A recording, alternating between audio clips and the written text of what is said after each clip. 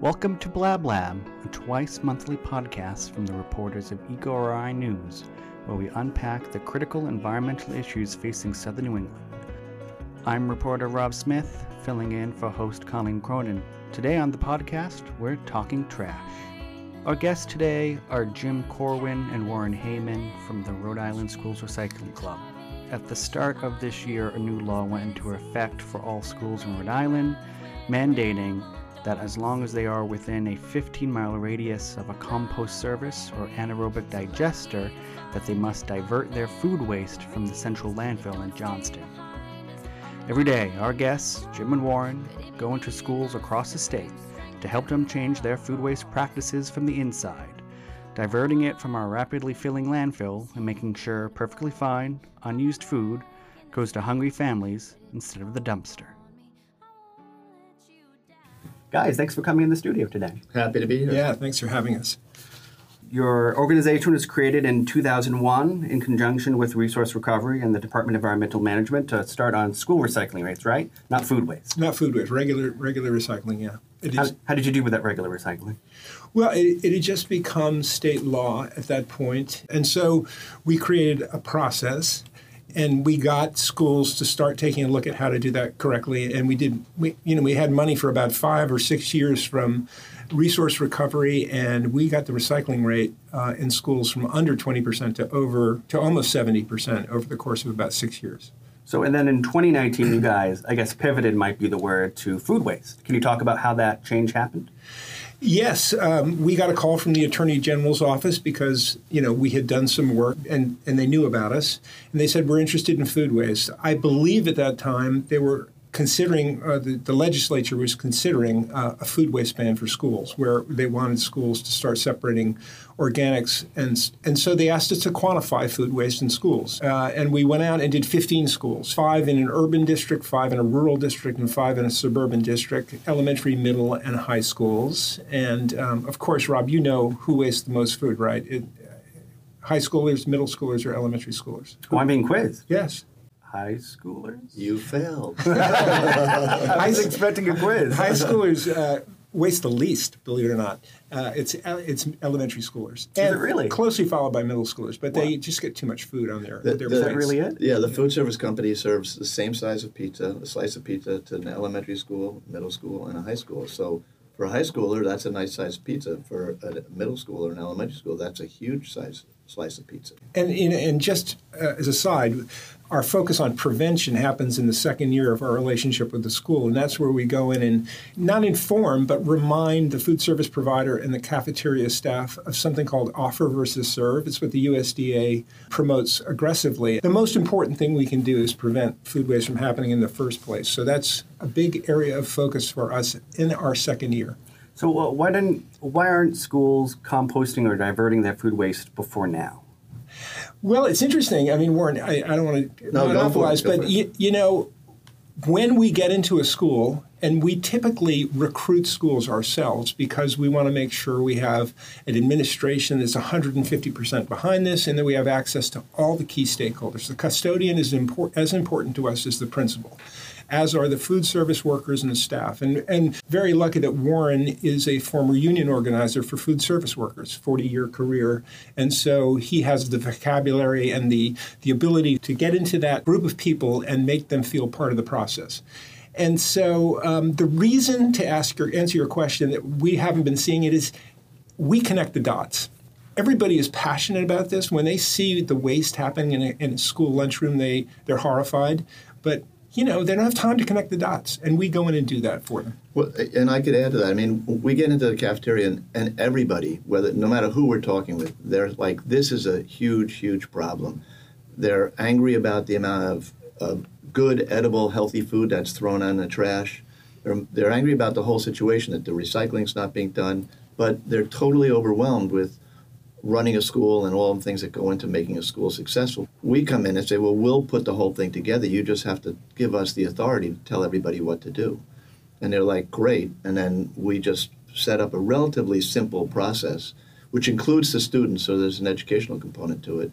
And it works. And, unfortunately, the law that went into effect in January, which mandates this, both diverting for composting and also capturing the edible healthy food, has no enforcement mechanism. So it's a great law, but I've had conversations with facility directors from some of these towns, and they're like, yeah, we need to do it, And they say, by the way, what happens if we don't do it? And then I say, well, unfortunately, if you don't do it, nothing happens. And then the conversations usually end relatively quickly after that. So what's been successful for us is we come in through the bottom. So we try to find a person who's the head of the PTO for that school, and through a personal connection. And we say, can you get us a meeting with your principal? We want to talk to the principal about this issue. And can you support our effort? And they're like, yeah, absolutely. And then we meet with the principal, and we talk about the food insecure students in their school and the waste that's right in the school that could solve that problem if we could do something about it. After they get turned on, then we say to that principal, so do you know any other principal who would be interested in talking to us about this? And they're like, oh, yeah. And then so we go from one school to the next school. So we're really going from the bottom up and not from the top down. So talk a little bit more about what you guys do every day in the school. What are you doing there day by day? What are you setting up? How does your process work? Yeah, the first thing we do is we build a timeline with the principal and usually the assistant principal. And we talk about having to get a fair forum with the custodians and the food service staff and the cafeteria staff. And we have those meetings. We call them site surveys. And we talk to them about what we want to do. We get input from them about what bins they have, so we don't have to go out and buy a lot of bins. It's a fairly low-tech setup. I mean, we just need, recycling bins and buckets and colanders and those kinds of things. And then we decide together where it's going to go. We talk to the food service provider about any restrictions they might have or concerns they might have about redistributing food. We want to make sure everybody feels comfortable. Before we mention anything about what we're doing, we do a survey that was put together by Bryant University for us, and we do an exit survey after we've been in a school for a year or 18 months. Just to see if we've moved the needle there. But we have data that shows us that we moved the needle as well, because we create awareness about food waste to the entire school. Resource Recovery does a wonderful job. They've got programs tailored to elementary, middle, and high schoolers. We go in and train the rangers. We decide with the school administration how they want to rotate, whether all the students have a chance to be... What do you mean by rangers? Cafeteria rangers. In elementary schools, they're cafeteria rangers, and this is a process we borrowed from cafeteria culture. Cafeteria. It's a wonderful... They created the process. We borrowed it, and we fit it to schools. In middle schools, they're called Green Team Captains, and we train them and role play with them. Then we launch in the cafeteria, and we do a food waste audit. And then we are in the cafeteria for 2 weeks, or until they want us to, until they say we're fine. Because it's chaotic for the first week, So just put a little more meat on the bones there. So we set up a 5-step sorting station, and each step has a ranger or a captain at it. So the first stop on the sorting station is the share table. So the share table ranger, as the students come down, will look on their tray and say, okay, is that an unopened milk? That looks like an unopened banana or an unopened cheese stick. And they take the healthy edible food off the tray and put it into a little cooler. Then they say, okay, is that a half-drunk milk? Okay, now pour the milk into the liquid bucket. Because right now, unless we're there, we're putting the liquids and everything else into the trash and then transporting it to the landfill, which is completely stupid. So they pour off the liquids. Then the next station is the recycling bin. So milk cartons, juice cartons, plastic bottles, aluminum cans, aluminum foil if your mom made a sandwich for you at home, wrapped it in aluminum foil. So all that goes into the recycle bin. Then the next stop is the landfill bin. So if there's plastic, which is usually what's left. Wrappers and that kind of stuff. You'd be amazed at how little goes into the landfill bin. Yeah. We reduce cafeteria waste by 80% going to the landfill. Right. So in terms of pounds of waste, how much is that, do you think? Well, actually, it's quite light because the only thing that goes to the landfill now are wrappers and plastic spoons and plastic wrap. I mean, it's very modest amount. Yeah. So then the next station is the compost bucket, and we have an arrangement with Bootstrap Compost, they're phenomenal. If we eat it, they take it. So all the food goes into the Bootstrap. It's usually a 5-gallon bucket, and then the last stop is where they stack the styrofoam trays, because if you stack the trays, they take up a lot less space.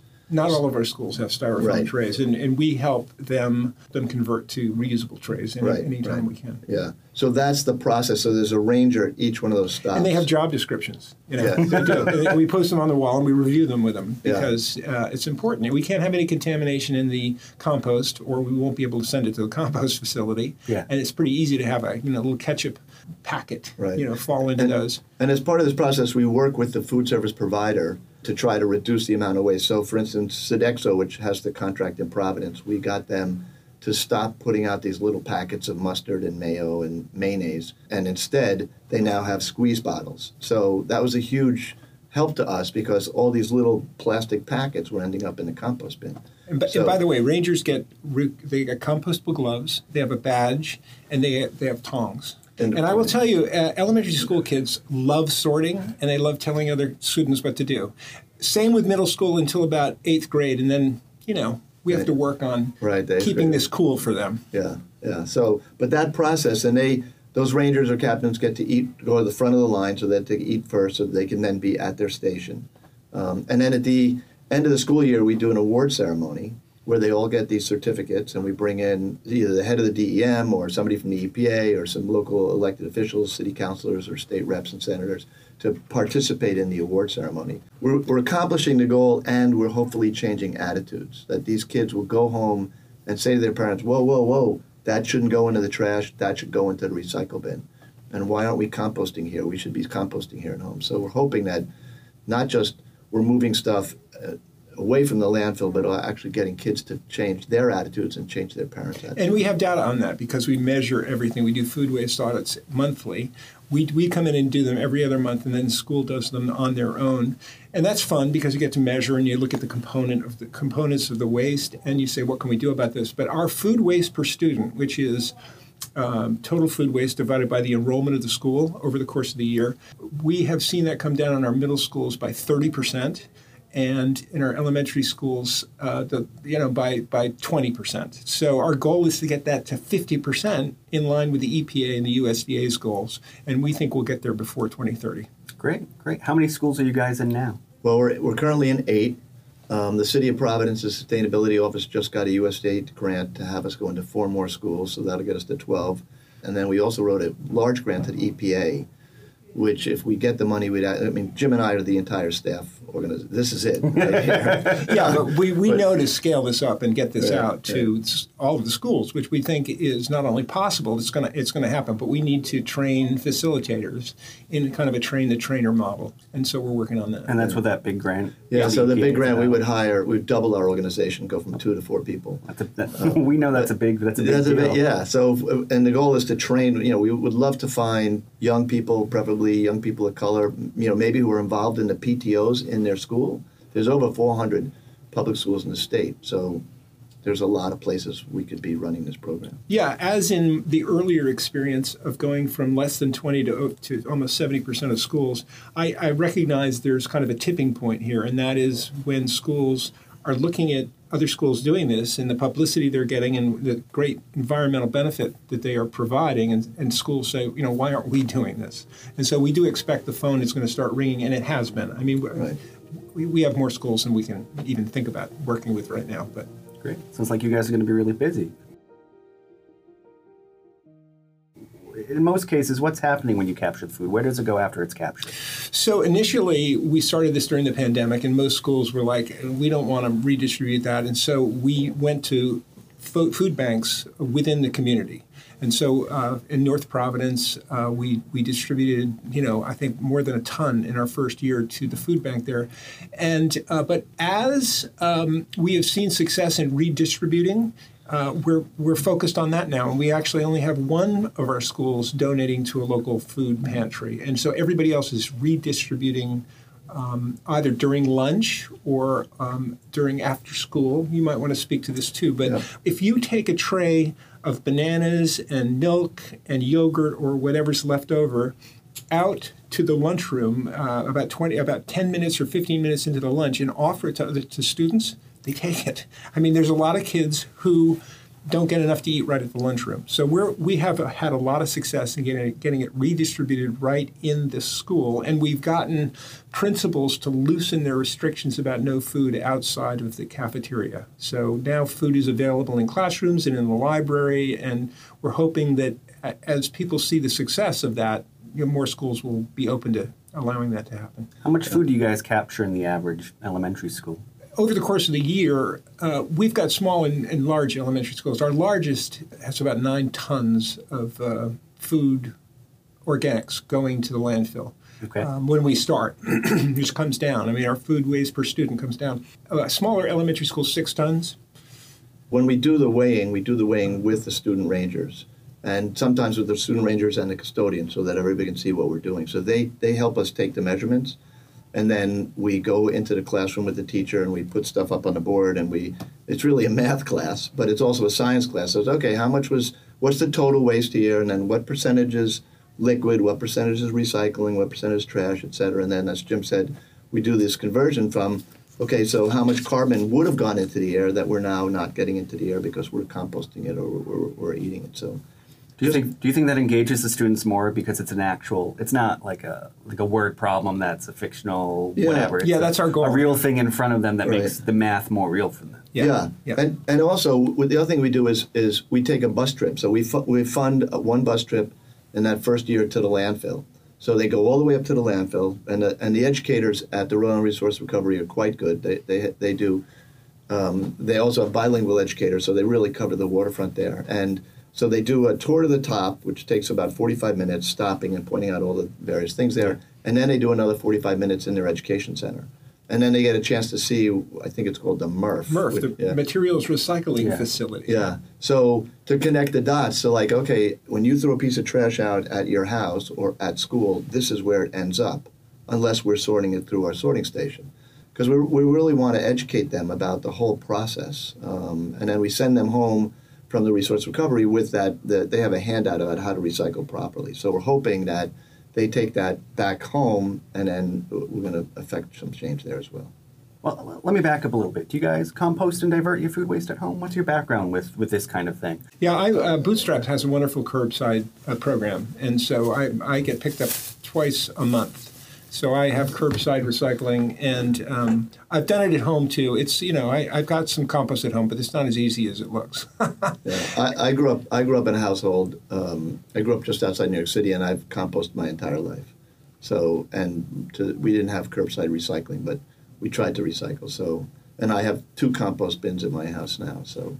I asked because we've been doing these tabling events to get new signups for our email newsletter and meet our readers and get story ideas. And usually I ask them, what do you think is a really big problem in Rhode Island today with regards to the environment? And a lot of times they get like food waste and composting. And then my next question is always, well, do you compost at home? And the answer is they've either done it their entire lives, like I have, or they've never done it before in their lives. So that's why I ask, because it's either something you've always done, or it's just something people don't pick up when they're so I can add some facts to that. So apparently only 10% of the country composts. Really? Yeah, that's what I read recently. So, but you can get a nice compost bin at Resource Recovery for $45, which is about half the cost from Lowe's or Home Depot. You just drive out there any day between, I guess, 9 and 5, or whenever the place is open, and you say, I want to buy a compost bin, and they direct you. And so one of the things that we're also doing, kind of as a little side project, is every time we go out there with these buses, I'm buying a compost bin, and then we're giving them out, or so. I got the assistant principal at MLK took a compost bin, and we have a compost bin at Barton Gregorian now in their yard. So to try to promote composting. And there are kitchen units now where you can put your food waste and it turns it overnight into compost. So there's a whole market that is emerging, and I think that's hopefully that's going to be part of the answer to getting more people to compost, because it's a little smelly, but it doesn't bother me. Going back towards schools, what's one thing schools could do to divert their waste? They can download our food waste reduction toolkit for Rhode Island schools, which is on our website, which is a nice guide. It's got a lot of easy-to-implement strategies and some that are a little bit more complex. It's got case studies right here in Rhode Island and from across the country. So that is a really good how-to-do-it tool. Yeah, they could also go online to YouTube and look at Cafeteria Rangers Crash Course, which is a short video from a school in New York City that's doing a program similar to us, led by the students. I mean, a big thing about our program is it's led by the students, because we think that's key to the students' education and the effectiveness of the program. That video, which is, 4 minutes, will inspire anybody to, okay, let's do this. We can do this. Okay, great. Is there anything you guys wanted to plug or mention before I let you guys go? Jim, do you want to give the website address, our website? Well, the website address is rirecyclingclub.org. And there's a food waste estimator on it. So if you're a school and you want to see how much food, get an estimate of how much food waste you produce and how much recoverable food you produce, all you need is your enrollment. Please use that. It's a good resource. Warren, what about you? Well, if you're interested in making this happen, you can call me at 401-486-9139, and I answer all calls. It was a little more direct than I was expecting. Hey, we're interested in making this happen. So great. Thank you guys for everything you do. Thanks for coming on the show today. Thank you to Jim and Warren for hopping on the show with us today, and thanks to our listeners for following along. We want to thank Vanessa Carlton for letting us use her song Willow as our theme song, which you hear at the start and end of every episode. We also want to thank Roger Williams University and Professor Bernardo Moda for letting us use their recording studio. Thanks also to Colin Cronin for producing and to Joe Detz for editing and mixing. Until next time, you can read more roadie environmental news at ecoRI.org. Got to watch out. Once Warren starts speaking, it's hard to stop him. Well, it's because you leave everything out.